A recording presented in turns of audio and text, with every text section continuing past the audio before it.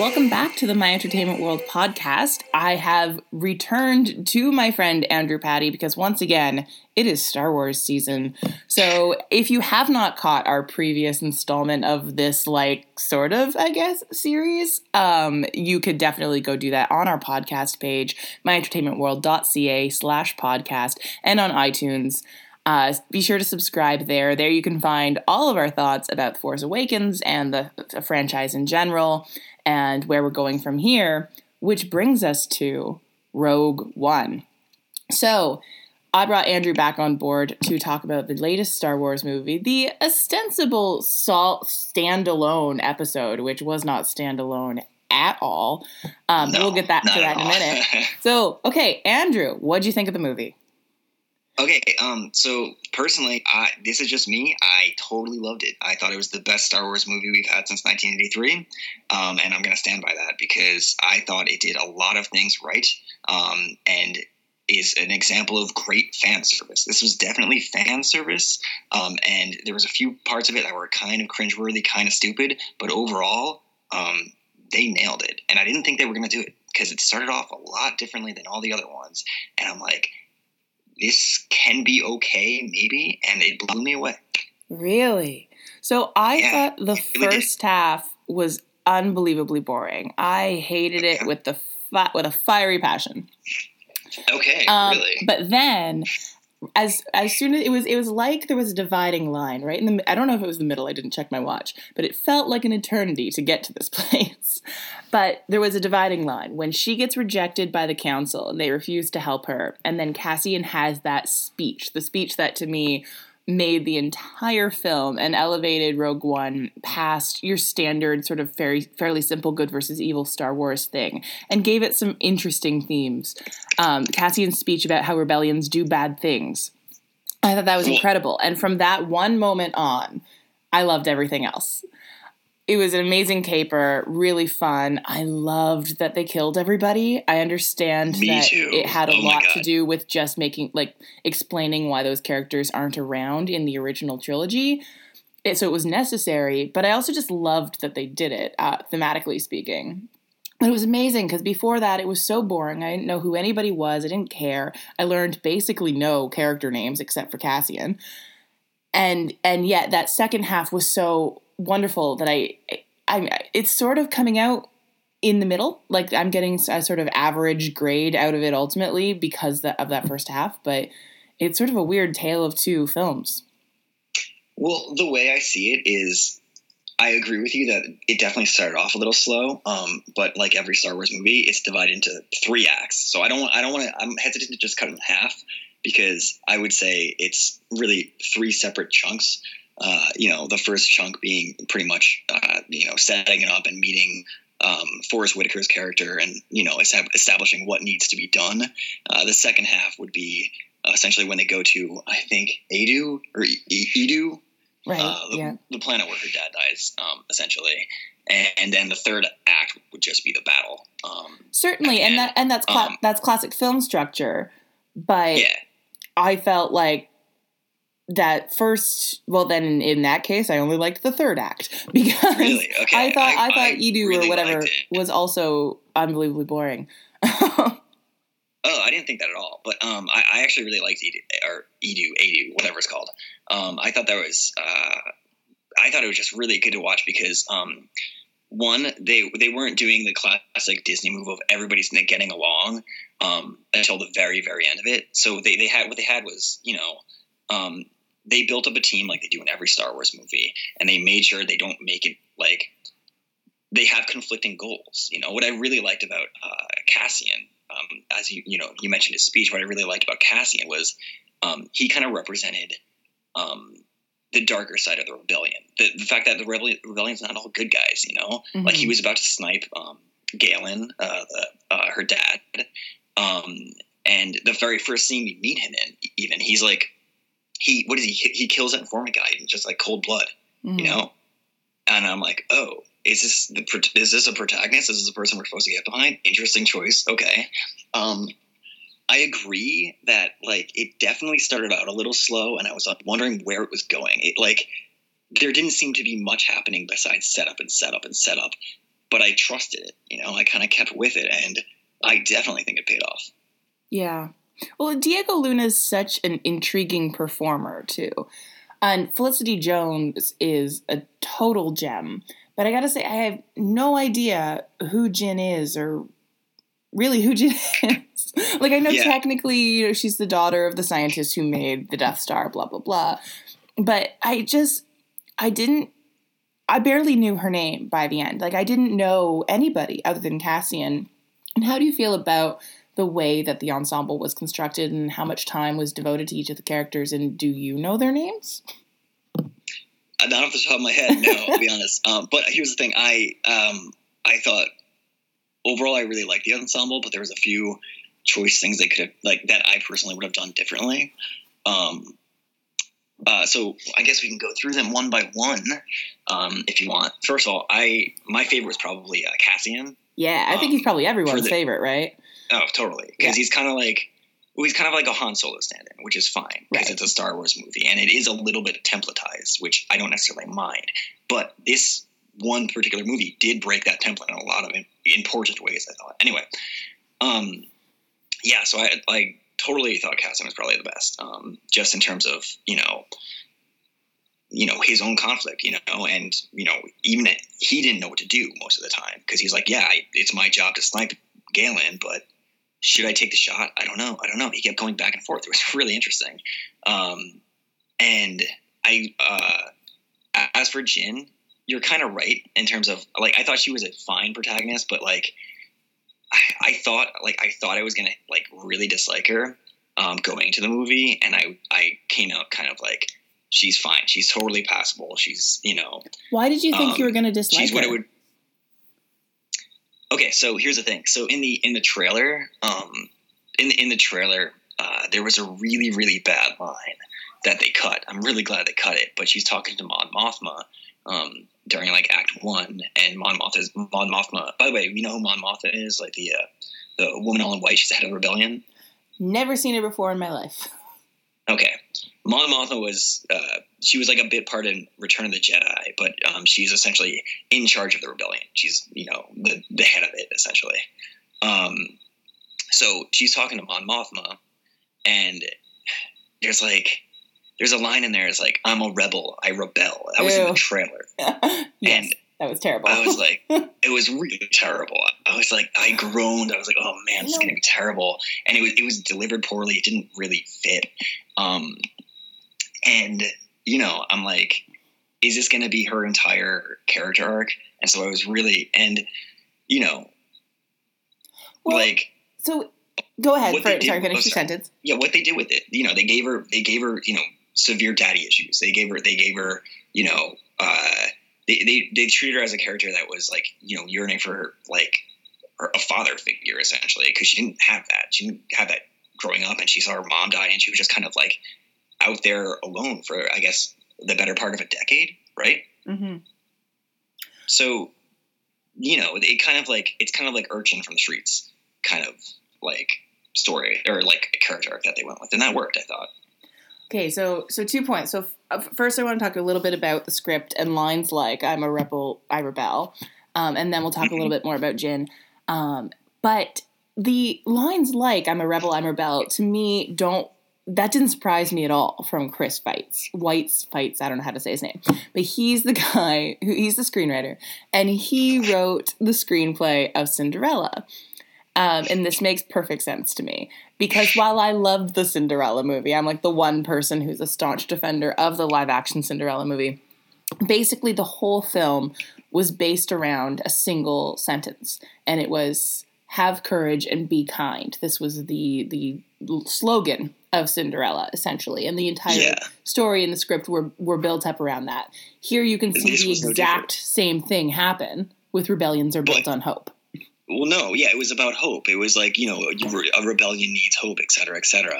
And they kept saying that over and over again, like, here's the message, guys. And it was kind of hitting you over the head with a hammer. But right. Fine. Like, I love that sentence. That's a great sentence. You extrapolate that into our current world and tell people that rebellions are built on hope. And all of a sudden, eyes are opened and everyone feels hopeful again. It's a beautiful little thing. And if it was a single sentence. In fact, if we had left it where Diego Luna said it, and he kind of said it under his breath, he just said it in one kind of throwaway thing, we're cool.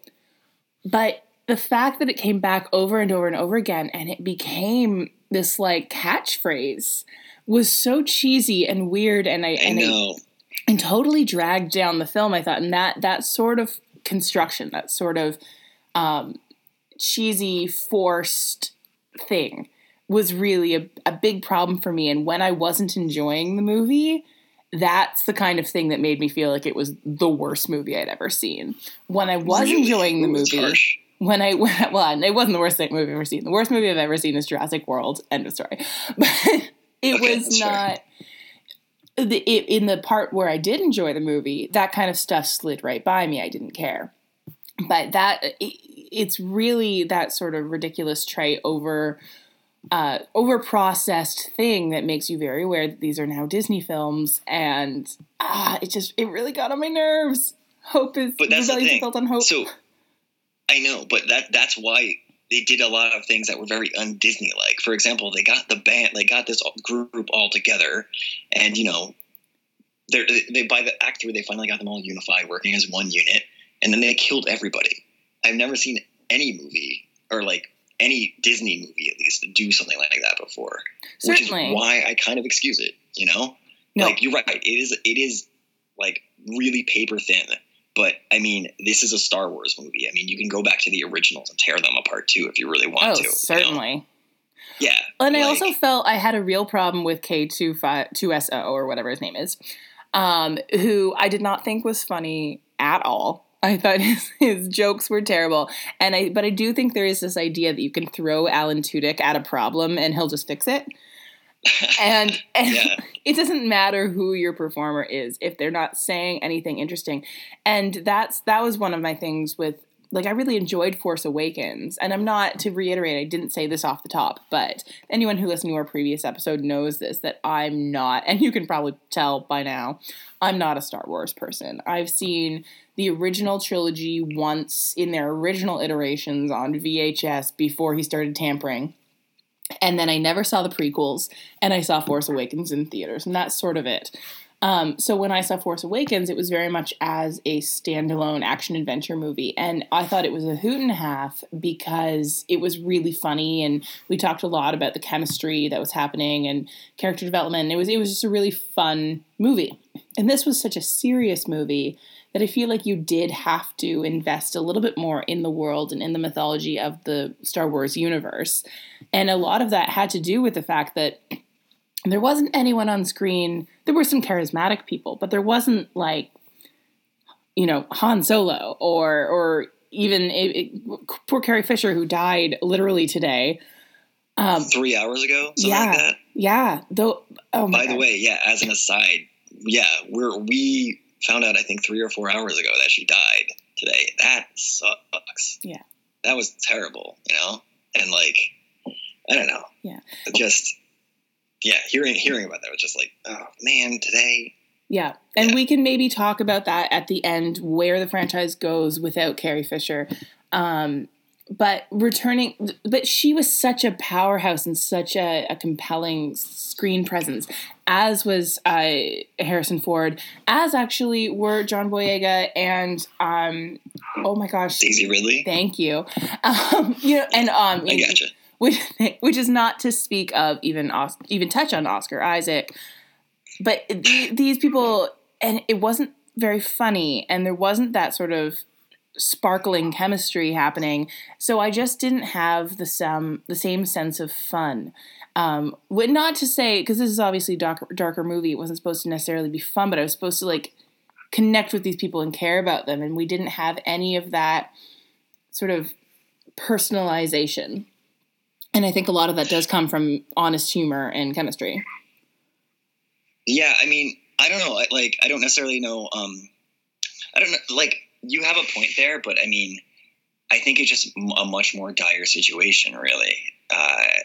And this movie was designed to not be. It was designed to be more urgent. It was designed to be an urgent action movie, whereas something like The Force Awakens was a soft reboot. It was supposed to feel like A New Hope, and it like more of a fun action adventure movie as opposed to, you know, like edge of your seat suspense. And I thought that was the difference between the two of them. Did you feel like this was edge of your seat suspense though? Because until they started dying, I didn't care.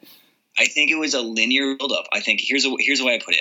Like, I agree that the first act could have been like a little bit more solid, but the way I felt was it got progressively better and better as it goes along. And by the time I got to that third act, I didn't care. I was having so much fun, and it was really the Star Wars movie I wanted to see. I thought it hit on a lot of really, really important marks. And as for like the ensemble, as for the cast, I mean, we can, like, if you want to go through them one by one, I mean, I think we've talked about Jin and Cassian, but as for, you know, Alan Tudyk's droid character, was it K2SO? Yeah. You're right. He wasn't that funny. You're right. I agree. I don't think he was supposed to be. I think he was supposed to be like, he was supposed to be funny. What? He was supposed to be funny. Well, okay, then you're right. He wasn't, but I didn't really mind that he wasn't, because I wasn't looking at this movie for comedy. You know, I was looking at this movie for, like, you know, a sense of, like, to build up suspense. You know, and it did that, I think, and so the droid character didn't really hold anything back for me, but it's not something like, you know, I'm not fawning over him either. He did a fine job, I thought. Right. Now, what about some of these others? A lot of them I felt like, especially Baze, I felt like showed up and I was supposed to know who that was already. Is that true? So it depends. All right. So, are we talking about the protagonists, like the rest of the team, or are we talking about others, like people like Tarkin? Well, certainly the villains, I understand that those are, in fact, they were, well, at least one of them was CGI'd to look exactly like the original actor, which was unbelievable. Yeah. But so, for example, his big introduction, and we're talking about the character who's, I forget his actor's name. It was something Henry. So I think you're talking about Grand Moff Tarkin. I am, and Cushing. Well, no, so he wasn't played by Peter Cushing. Is the thing, right. Though. I believe Peter Cushing might be dead, and at the very least, he's certainly old. He's dead. Yes. So he was played by. I'm looking for his actor's name. It was something Henry. Guy Henry. And he was made to look identical to Peter Cushing. And that's incredible CGI.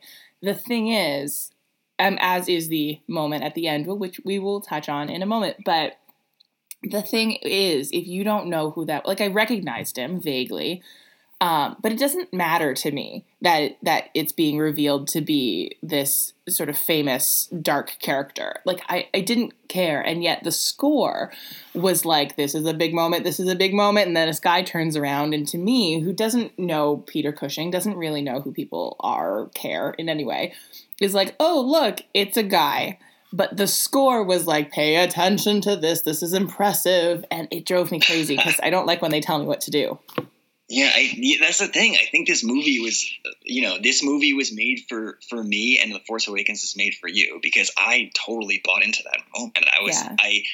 I had heard that they did some kind of CGI face mapping to make Tarkin look like the old Peter Cushing, like his old actor. It really built it up, because he acted, sounded, and they gave him a whole set of new lines, and I thought it was really impressive, and also kind of interesting, because it's going to start raising, like, some kind of, ethical questions on whether they're allowed to do stuff like this. I mean, Peter Cushing died shortly after A New Hope came out, and he never signed on for this film, but he's a pretty major character in it, at least his face is, Yeah, I wonder how that works in terms of, like, does his estate get money? Yeah, I don't know. And, like, I mean, I assume they had, like, his family's permission, but it's like, we can do this now. Like, I think this is the first movie that I've actually seen where it was about, I would say, like, almost 95% there. There was a few, like, things that were a little bit uncanny valley about it. There was a few things that were like minor twitches that I can't really pick up on that made him look CGI, but I mean, it's terrifying technology if you think about it in terms of, like, we are currently living in a sci-fi world. Like, what the things, if they can make someone who is dead, so obviously could not consent to being in the film, didn't film a single piece of footage for this. They can use another actor and make it look like Peter Cushing is doing all these things. Imagine the applications of that in terms of, like, I don't know, making a alibi video or a blackmail video, or like the applications are potentially terrifying of this. Like, yeah, it's cool in Star Wars, but it's not cool technology, guys. That's terrifying. I don't know. So that's very like doomsday scenario kind of stuff. And I'm not thinking, like, it's really, that took a team of hundreds of people to do, just to work on that one guy's face, so I'm not thinking about it from that. I'm thinking about it from, like, an ethical perspective of, like, what if this movie, what if people didn't like Tarkin's performance in this movie? What if people didn't like the new actor playing Tarkin's with the old Tarkin's face on it, Right. It's going to go as part of Peter Cushing's legacy. Yeah. Yeah. And they did the same thing. It wasn't just Peter Cushing. They did this for Red and Gold Leader too, and Carrie Fisher, which we'll get to later, like, yeah, I thought it was great. I thought it was really, really cool to watch, but I was wondering, like, oh, we can do this now. This is it. And I just thought, like, I don't know.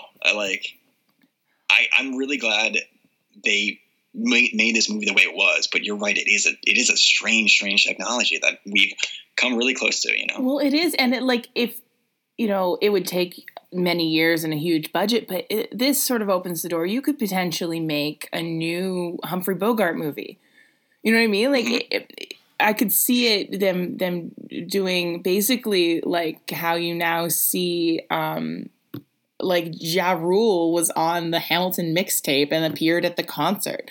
Like, was he dead? Or is that not? Is he dead? I don't know. Tupac was at Coachella, for example. Yes. Okay, good. That's, now I can associate. Right. So, good. like, Yeah, he was. That was crazy. We might be seeing now, like, people, because so Tupac played Coachella in place of a current musician. Somebody didn't get that slot because they gave it to Tupac. So What are we doing now where we could potentially move forward into a film landscape that is actively moving backwards? It's sort of a strange reality where we're reconstructing and fitting things into what they once were and making new things out of old things when they could have made a new character. Well, they honestly couldn't. So if they wanted to tell the story of leading up to the very moment A New Hope began, if they wanted to tell, what happened the previous 3 days before, the beginning of episode 4, and there's going to be conflicts between the rebellion and the Empire, then we're going to be wondering where people like Grand Moff Tarkin are and Darth Vader. And they did make a new character. The main villain in this, I forget his name, Admiral Raddus, I believe. He was the new character. He was the new, the guy who was pretty much in charge of building the Death Star. Who is Admiral? No, Admiral Raddus. Isn't Admiral Raddus the frog guy? The guy who looked at the frog. I was going to ask you about this. There was a character who was on the rebellion side who looked like a frog. Oh, you're right. Okay, sorry. You're talking about the Mon Calamari. Yes, yeah. You're right. He is that. I forget. You're talking about Ben Mendelsohn's character, the guy in the really silly white cape, right? Yes. Okay, so I had a thought on that because it's sort of interesting. Working within the time period of the original films, it shoehorns us into a 1970s conception of sci-fi. And so some people are going to look stupid because the costumes and things. So poor Ben Mendelsohn, who played Orson Krennic is his character's name, looked so silly. I mean, not as silly as the frog guy, but silly. I didn't think it looked that bad. I certainly didn't notice it. I mean, if anybody, I thought it was stuck like, people like Mon Mothma were stuck in, like flowing white robes the entire time. Yeah. Like, now, was she CGI? Was that a different actress? No, that was a different actress, which is really surprising because what they did, I don't know why they did it that way. She wasn't CGI. She was a totally new person and they recast her. And I guess maybe they did that so they could put it on the trailer or something. And Oh, look, maybe. we cast some of the old people. You'll like this. But then they bring my count. I think I counted 4 old actors they brought back for this movie that are either dead or or whatever at this point. So it was just very it was a little bit all over the place in terms of that. But I was pleasantly surprised when they started doing this kind of stuff. Imagine being Guy Henry and getting this big part in Star Wars and just not being in it. I'm sure they told him that. I'm sure they told him hey, we're not going to show your face. We're going to show Peter Cushing's face over your face, but we need you to act like him. I'm sure his entire audition was doing that. That's true. It was probably an impression. It was probably an Andy Serkis situation, and they were just fair enough. Okay, so talk to me about this Orson Krennic and how you felt about his sort of holding it down for the dark side, especially when we had these huge cameos of the famous dark side characters who really sort of overshadowed him. Yeah, and I honestly felt the movie needed a victory. I think that's the reason he really had to exist, because there's no reason Governor Tarkin or Grand Moff Tarkin couldn't have been the guy the entire time. I thought. Mm-hmm. Why couldn't he have been the one who, went and kidnapped Jin's dad? Why couldn't he have been the one who commissioned this entire thing and just kept it? But instead, they introduced this power struggle with this guy I thought they kind of set up to kill, which was fine, because, it was a good victory. It was a fine death. But, overall, he was very tertiary, I felt, and compared to the big bads, as you said, Moff Tarkin and Darth Vader, Mm-hmm. So let's go back. Other than that, let's go back over to the good guys. Let's start with Saw Gerrera, because that was one of those characters who I felt like I was supposed to have more information than I did, knowing I didn't see the prequels. Were these people new people, or was this something? He's totally new. He's totally new. Okay, they did a bad job with that, because they did. They talked about him as if he was this famous, legendary character that we'd all been waiting for. No, yeah. We're talking about Forrest Whitaker's character here, and I guess he was just some kind of grizzled old war veteran who was a little bit crazy. They didn't really explain, I don't want to say he was terrible, but they didn't really explain what happened after he finds Jin when she's 12 or 13 in that under that rock, essentially, after her dad dies. Did he raise her, or did he just leave her on her own and just let her wander the streets? And if so, why? Because I don't know. This guy's supposed to have empathy. He's supposed to be a member of the rebellion, and yet he just kind of I felt a little bit off his rocker. I guess that's the point, but I don't know.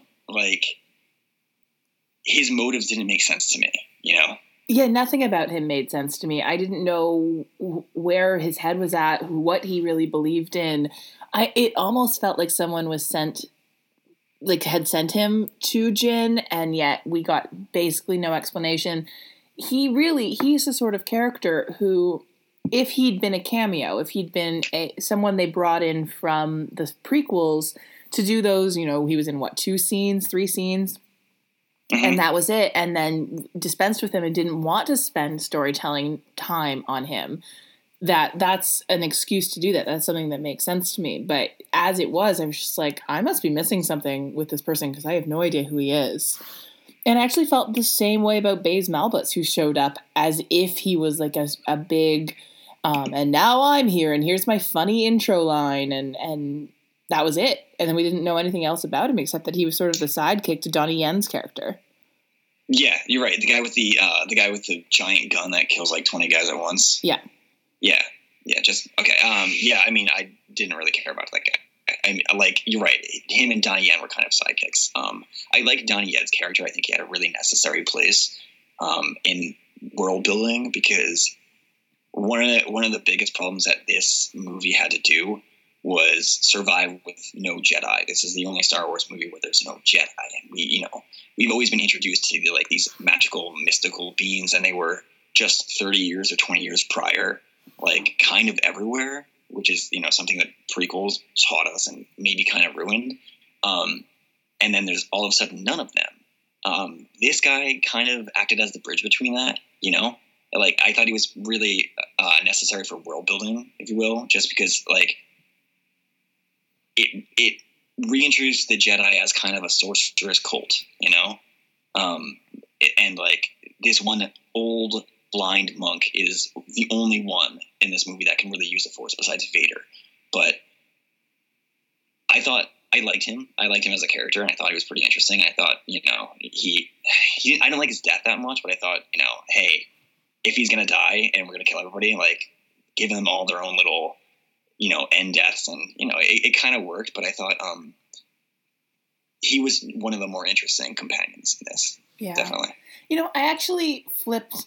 I'm the reverse of your opinion there, because I found his death very compelling. I mean, it was very classic. You know, the guy who walks out and puts himself in danger to pull the lever that needs to be pulled in order to save the world. But his catchphrase, again with the catchphrases, that felt very repetitive and annoying at first.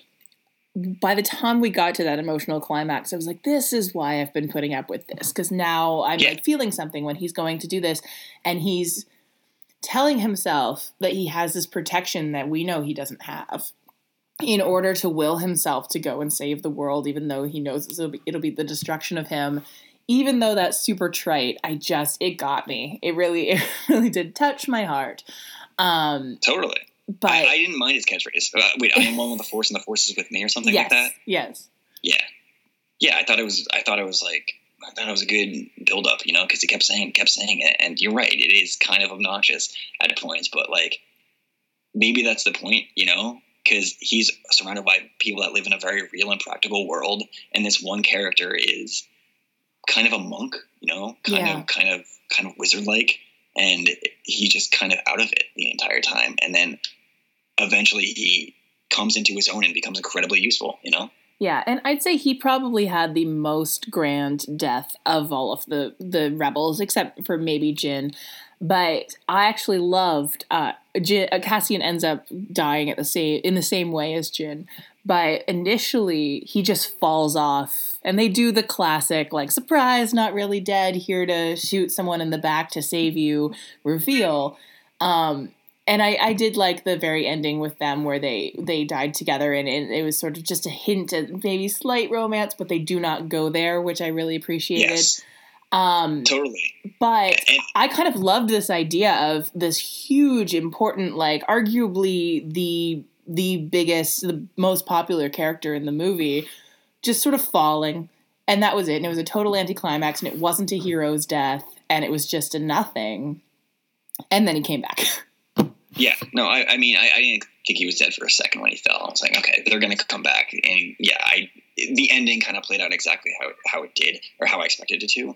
But you're definitely right about the subtle kind of not really a romance that they had, because one of the things I actually really liked about this movie was there were so many opportunities for her to get really, really stupid, for her to just completely just, you know, jump the shark, and it didn't, you know, and it kind of held it together. That ending,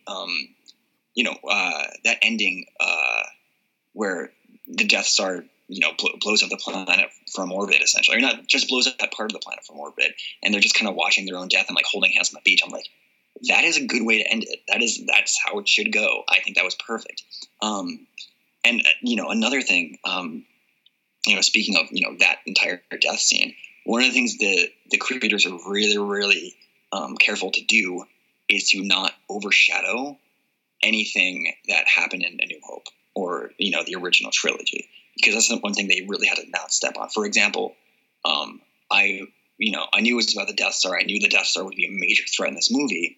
Don't have it blow up a planet, because it kind of diminishes Alderaan, you know? Right. You know the original Hope, A New Hope, the original movie, Alderaan explodes, and everybody's like, oh my god, it's the worst thing ever, right? Yes. Okay, cool. Just making sure we're on the same page there. Yeah, like, they can't diminish that. They can't take that away. So what they do, they say, okay, only blow up part of a planet, and do that twice. Make the threat real, but don't ruin what the audience already knows, and don't ruin anything about this universe that we've crafted so carefully 40 years ago. Well, and also, so I thought that was really good. Theoretically, and this is purely theoretical because I think it would be a crazy thing to do. Someone in the future, say you have a kid, and you're introducing them to the Star Wars movies. Theoretically, you should be able to start with the first prequel and move them through linearly, because depending on the age of the kid, it might just be too much to start with A New Hope and then try and piece it together and explain that it's not linear. So probably the easiest thing to do is to start at the beginning of, like, quote unquote time and just move them forward in a chronological fashion. At which point, keeping that in mind, it should be logical, the movement of the piece. So you should be able to watch things in order. And if, for example, you're watching Rogue One right before New Hope, which I imagine lots of people are going to start doing now, if they do blow up a planet, then the tension is completely released in A New Hope. So one of the things we're dealing with, and this is one of the reasons why, even though they said it was going to be a standalone, it could never be a standalone. And the reason for that is because every single piece of this puzzle has to exist as a piece of a puzzle. There is no original movie making anymore. Everything has to be a part of the greater whole. So I disagree with that in the context of the Star Wars universe, because the Star Wars universe is massive, and we've only seen 80 years worth of it, maybe 70. They can do stuff from before Phantom Menace that doesn't include anything like any Skywalkers whatsoever. Like, if you're going to have a spin-off movie, if you're going to have something that doesn't have Skywalkers in it, like this one, then you can do way post episode 9, or in between episodes 6 and 7, or there's actually a really interesting bit of canon that I believe it is canon, era called the Old Republic era, which is 4,000 years before the original A New Hope, which has built up its own massive lore in itself that is totally independent of Star Wars, but they still have lightsabers and they still have like space battles, and it's still great.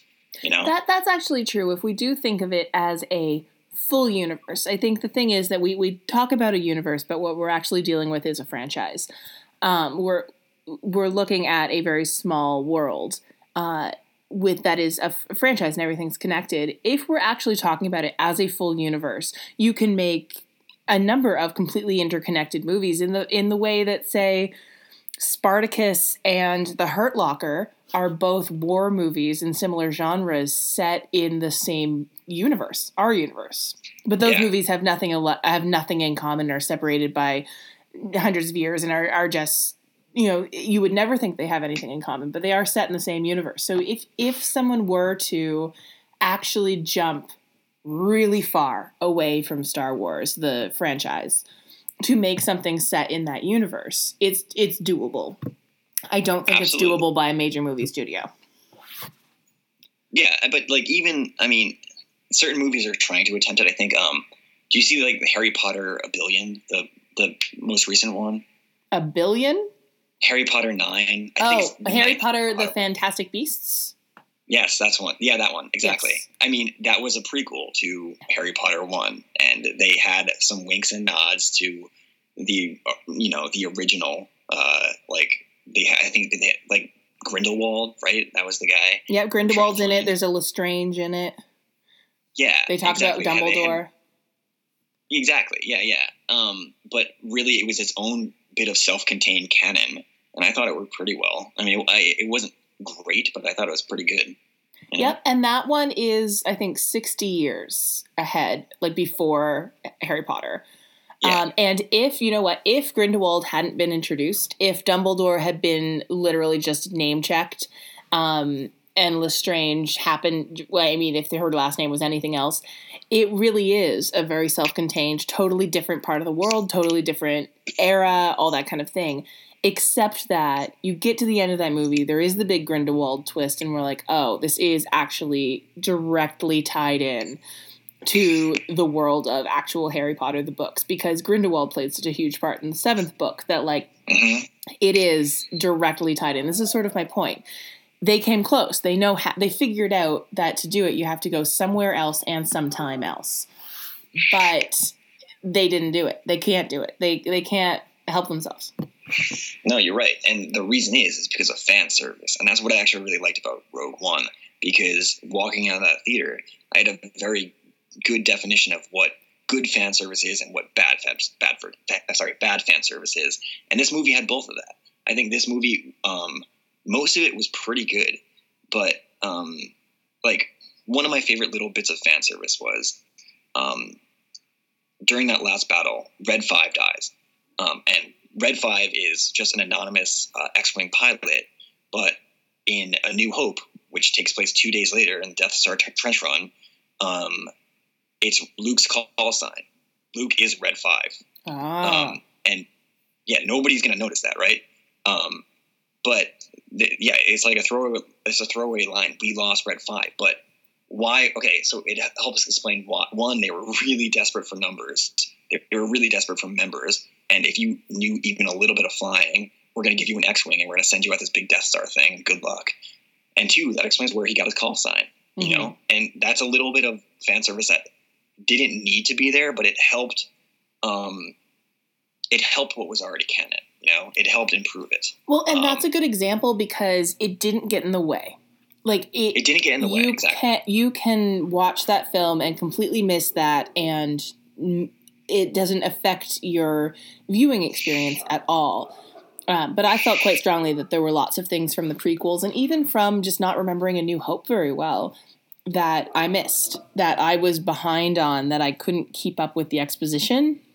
And that's not movie making. That's maybe TV making if you're really stretching it. But yeah, everything needs to be comprehensible in that 1-2 hour period.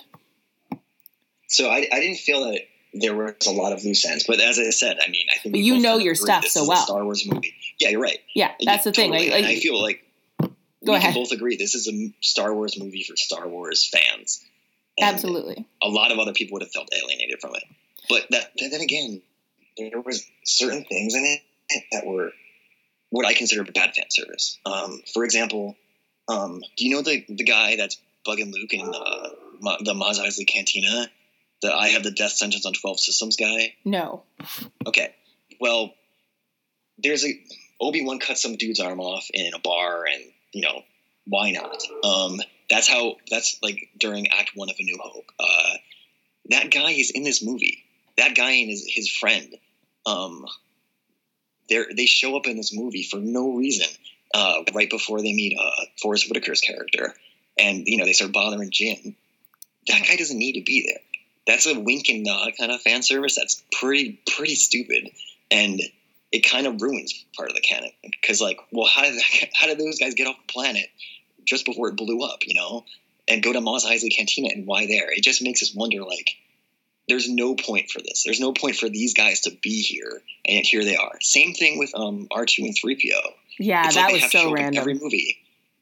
Yeah, and there was like a throwaway. There was like a throwaway, like 10-second scene with them, like somewhere just before the big battle, and I was like, dude, we don't need to see them. This is a good movie without them, I thought, and they have to just crowbar it in there because they didn't add anything, and that is bad fan service, I thought. So yeah. How did you feel about Galen Erso and the reveal of what was up with the Death Star? What that it has that is. Yeah, so like, is that a thing we knew from The New Hope of like what it was, why that flaw was there, and exactly what it was that allowed them to destroy it? No, not really. So yeah, with like the original architects of the Death Star were never. I don't believe they were ever declared canon. They never said, "Here's the guys who did it," and they purposely built flaws into it. Yeah, so this actually made a lot of sense because, I mean, if you think about it, it's a pretty glaring flaw. If there's a big exhaust port, like, that can just be blown up by some dumb kid in 1977, you know? Mm-hmm. This helped explain that. This helped add to that canon, and I thought I liked it a lot, you know? Okay. He was played by Mads Mikkelsen, who is I mean, I think he's from Denmark. In Scandinavia, he is a sort of general movie star. He plays rom-coms and all this, big hero characters and all that sort of thing. He's really known in North America as a villain. He's almost always cast as a villain, and most famously, he's Hannibal, Brian Fuler's Hannibal. How do you feel about the casting of such a, usually a villain, as Galen Erso, who is this sort of not total hero? No, I know. Well, I thought he did a good job because, he wasn't, you're right, he wasn't a total hero. He was somewhere in between good guy and bad guy because he did some pretty, he built this heinous, monstrous thing, but he didn't want to, he was just trying to be a dad, and that's all he was. And I don't know, I thought he didn't hold anything back. He was a good casting decision. I would have totally, I thought he did a great job. Honestly. And the one person we haven't talked about yet, and the reason is because I think he's a little underwritten, is Riz Ahmed, who played Bodhi Rook, who's the pilot, who for some reason is referred to just simply as the pilot for almost the entire movie. I didn't know his name. Thank you. Good. All right. I have a lot actually to say about him. Okay. Really? Okay, go for it. Yeah. So overall, wasted opportunity, because what I really wanted to see was, him kind of having some kind of inner conflict because he committed treason against the Empire. He knew what he was doing. Even if Mads Mikkelsen's character sent him off to go see Forrest Whitaker's character, this person knew what was happening. And he should be, he should have been trying to hold himself accountable for it, I thought. Mm-hmm. One of the things I really would have liked to see was him not pilot Rogue One, but give him an X-Wing. He's a pilot, right? I thought it'd be great if, give him an X-Wing or a Y-Wing or something, and he has to go up against his own squadron or something, and then he dies. That could have been his death. And I thought, it was kind of a dumb moment that they just kind of didn't, they just didn't follow through on. But overall, I'm kind of nitpicking there. I think he was fine. He didn't, it was okay the way he went out, Well, and going back to what I had said about Cassian's death earlier, about the idea that, he didn't end up dying this way, but the idea that they could kill off somebody by just sort of having him fall. I'd say Bodhi probably had the least glamorous exit. He didn't sort of just make a strong in the moment decision to go forth. He just sort of stayed there and he got blown up, but he didn't have anywhere else to go. He didn't have an option. Right? Yeah. So it was sort of, his was a little bit of an anticlimax, but at a certain point, I needed somebody to have an anticlimax. Everybody else was having these big heroic moments, and I liked the idea that someone makes a heroic decision, they're locked into that heroic decision, and then no matter how many times, and not that this was explicit in the film, but throughout the mission, they could be like, oh shit, I don't want to make a heroic decision anymore. And their death isn't an active choice. Their death is just something that is a consequence of a heroic decision they made, days earlier, hours earlier, before they really understood that, oh no, this isn't going to work. Yeah, maybe. Yeah, all of that's a very good point. Yeah, I don't know. I think to have a decision I guess I agree that it's a good thing his death was a little anticlimactic in comparison to everybody else, but I wanted him to get his due. I wanted him to have to confront, because he's the only one who's been on both sides of this, Yeah, certainly. There was definitely meat there that they didn't find. Yes, exactly. Good. That's a good way to put it. I don't know. But overall, I thought the ensemble cast was pretty good. And, I was definitely on board with all of them. Yeah, and obviously it goes without saying, it's so refreshing to see an ensemble that's entirely multicultural. Yeah. Weren't enough women, but we're getting there. Yeah. So we're getting closer, and that's what matters, I suppose. But that was really refreshing.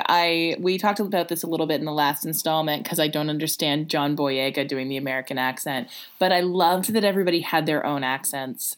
And here was the first one, at least that I can think of, where there were accents that what that meant wasn't just British or American. That meant people from all over the place.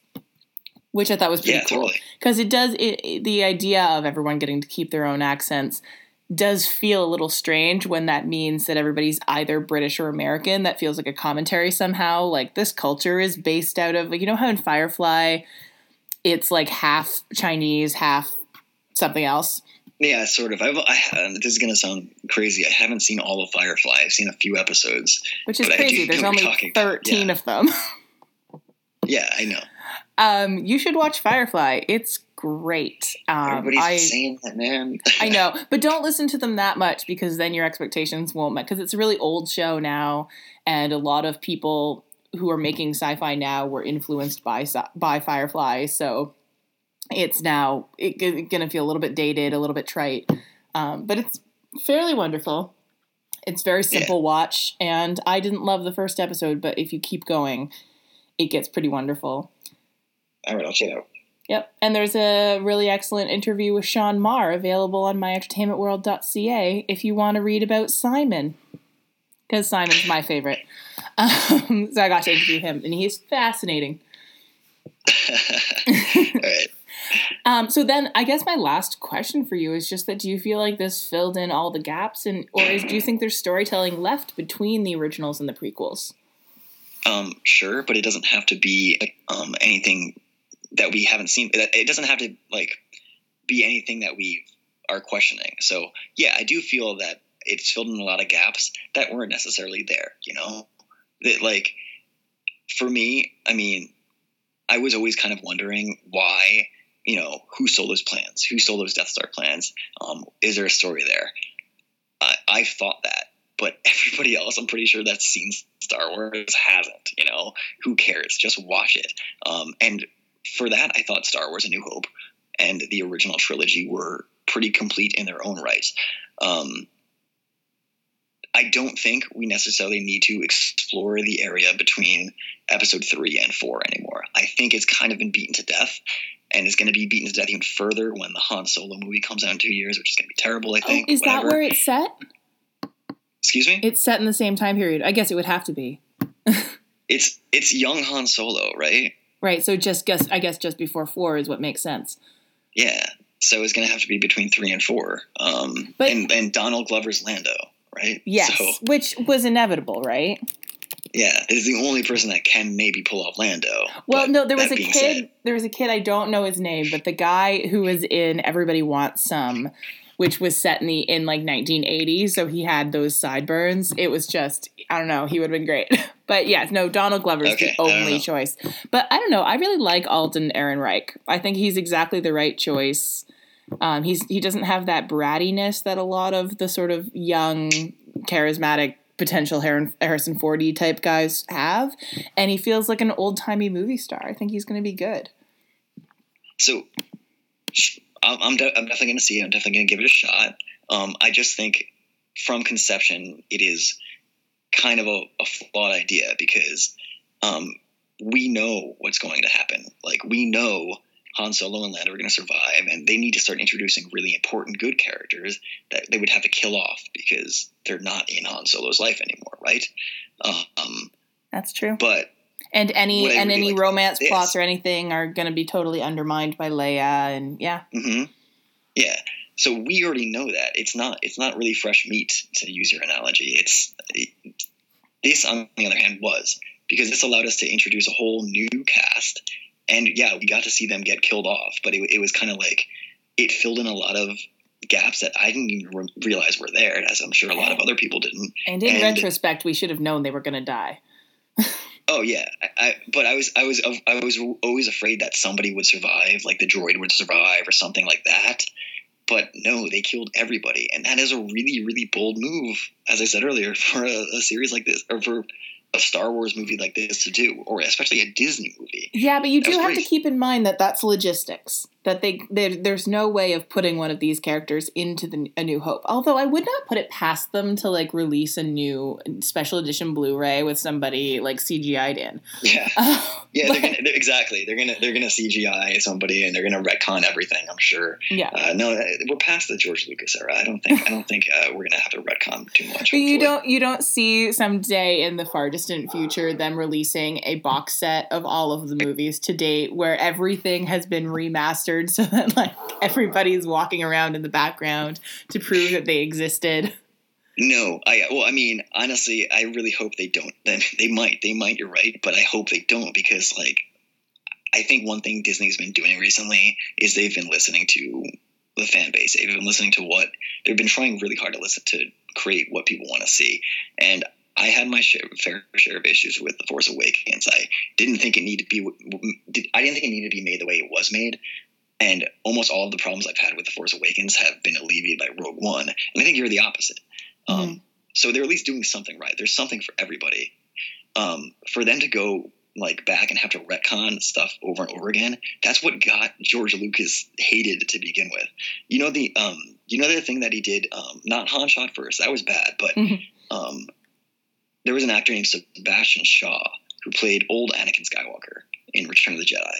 He shows up for about 10 seconds at the very end as a Force ghost, right? Okay. You with me?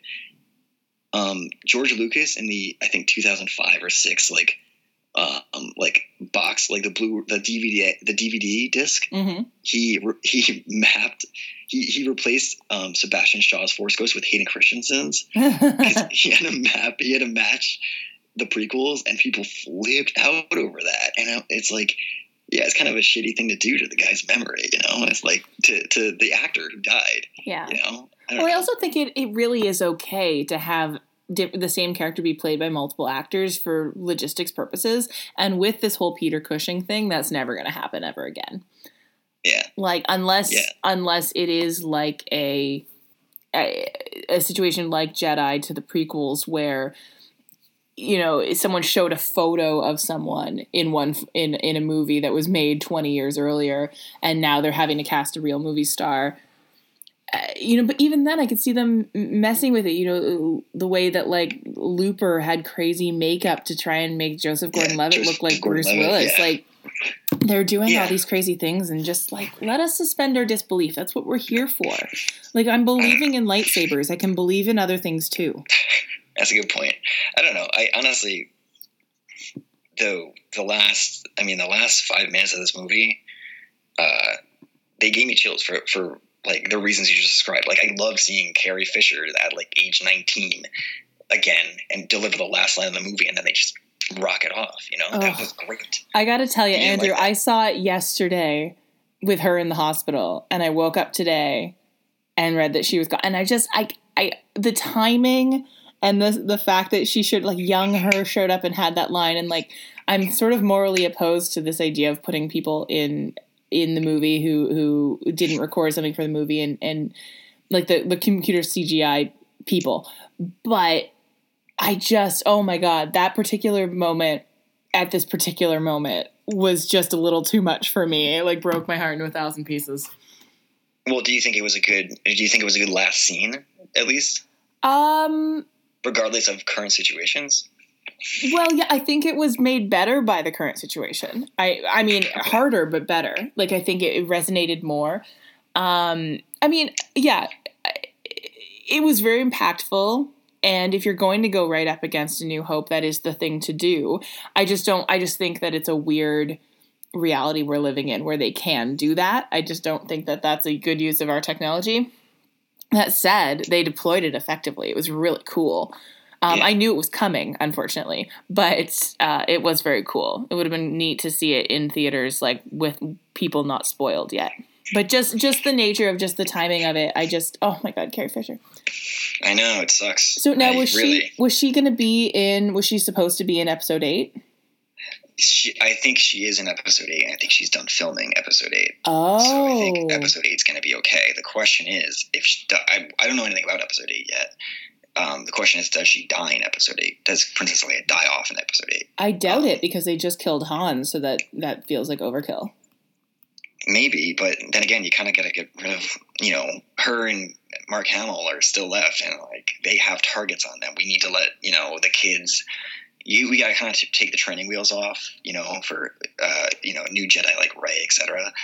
So I wouldn't be surprised if they did have plans to kill off Princess Leia and Luke Skywalker at some point in the next 2 movies. That being said, maybe if the plan is to wait for Episode 9 to kill her off, or maybe just keep her around in general, then this movie has kind of proved that might not be a problem. Oh my God, that would be horrifying. I was just assuming they were going to do, if she's done filming Episode 8 and she's supposed to survive Episode 8, what they need to do is open Episode 9 with her funeral. The way that Gilmore Girls just did this with in their terrible reboot. One of the character who played the grandfather had died, or the actor who played the grandfather had died in the interim. And so they just had him be dead when they came back, so many years later. I think that's the only thing to do. That's certainly the only respectful thing to do. To CGI her in there would horrify me. Well, yeah, that is true. But I mean, we didn't do that for Peter Cushing, We didn't do that for Red and Gold Leader. I think all 3 of those guys are dead. And yet they showed up in this movie, and yep. I don't know. I'm not a cold, evil Disney executive overlord. It would be horrifying. I agree, but I mean, there's a story to be told, and she signed a contract, I think. And I don't want to sound horrible, but well, also the opportunity is there. I'm not sure about the technology, but I feel like it's the more footage there is of someone, the easier it is to do that. And they would be working, basically, they'd have the footage from Episode 7 and the footage from Episode 8 in order to cobble that together, because they can't use old footage because she doesn't look like that anymore. Yeah. So it'd be interesting to see how much they have and whether they can do it. But man, I hope they don't. I just, me too. That's icky. But we have many questions, and yeah, I don't know. It's gonna be weird, man. But it's just another one of those days, Yeah. So R.I.P. to Carrie, and thumbs up to Rogue One, I guess, is the conclusion here. For me, yeah. If you disagree, that's cool too.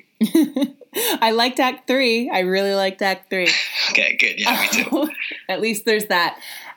So everyone, follow us on Twitter at MyEntWorld. You don't have Twitter, right, Andrew? I don't have Twitter. Oh, no. Lame. Lame. So definitely come to the website, myentertainmentworld.ca. There's new stuff going up all the time. We're heading into awards season. Nominations are coming up, and the interview series is kicking off. So be sure to tune in for all of that. There's tons of exciting stuff happening. Follow us on Twitter, find us on Facebook, and donate to our Patreon. All of our 90%, the other 10% goes to keep paying for our domain hosting and things. But 90% of our Patreon donations go directly to our writers and contributors in accordance with how much they produce that month. So definitely check out our Patreon page, patreon.com/myentworld, and donate for as little as $1 a month. It makes a huge difference. That's all for today. Thanks so much for tuning in. Say bye, Andrew. Okay. See you guys. Thanks for listening.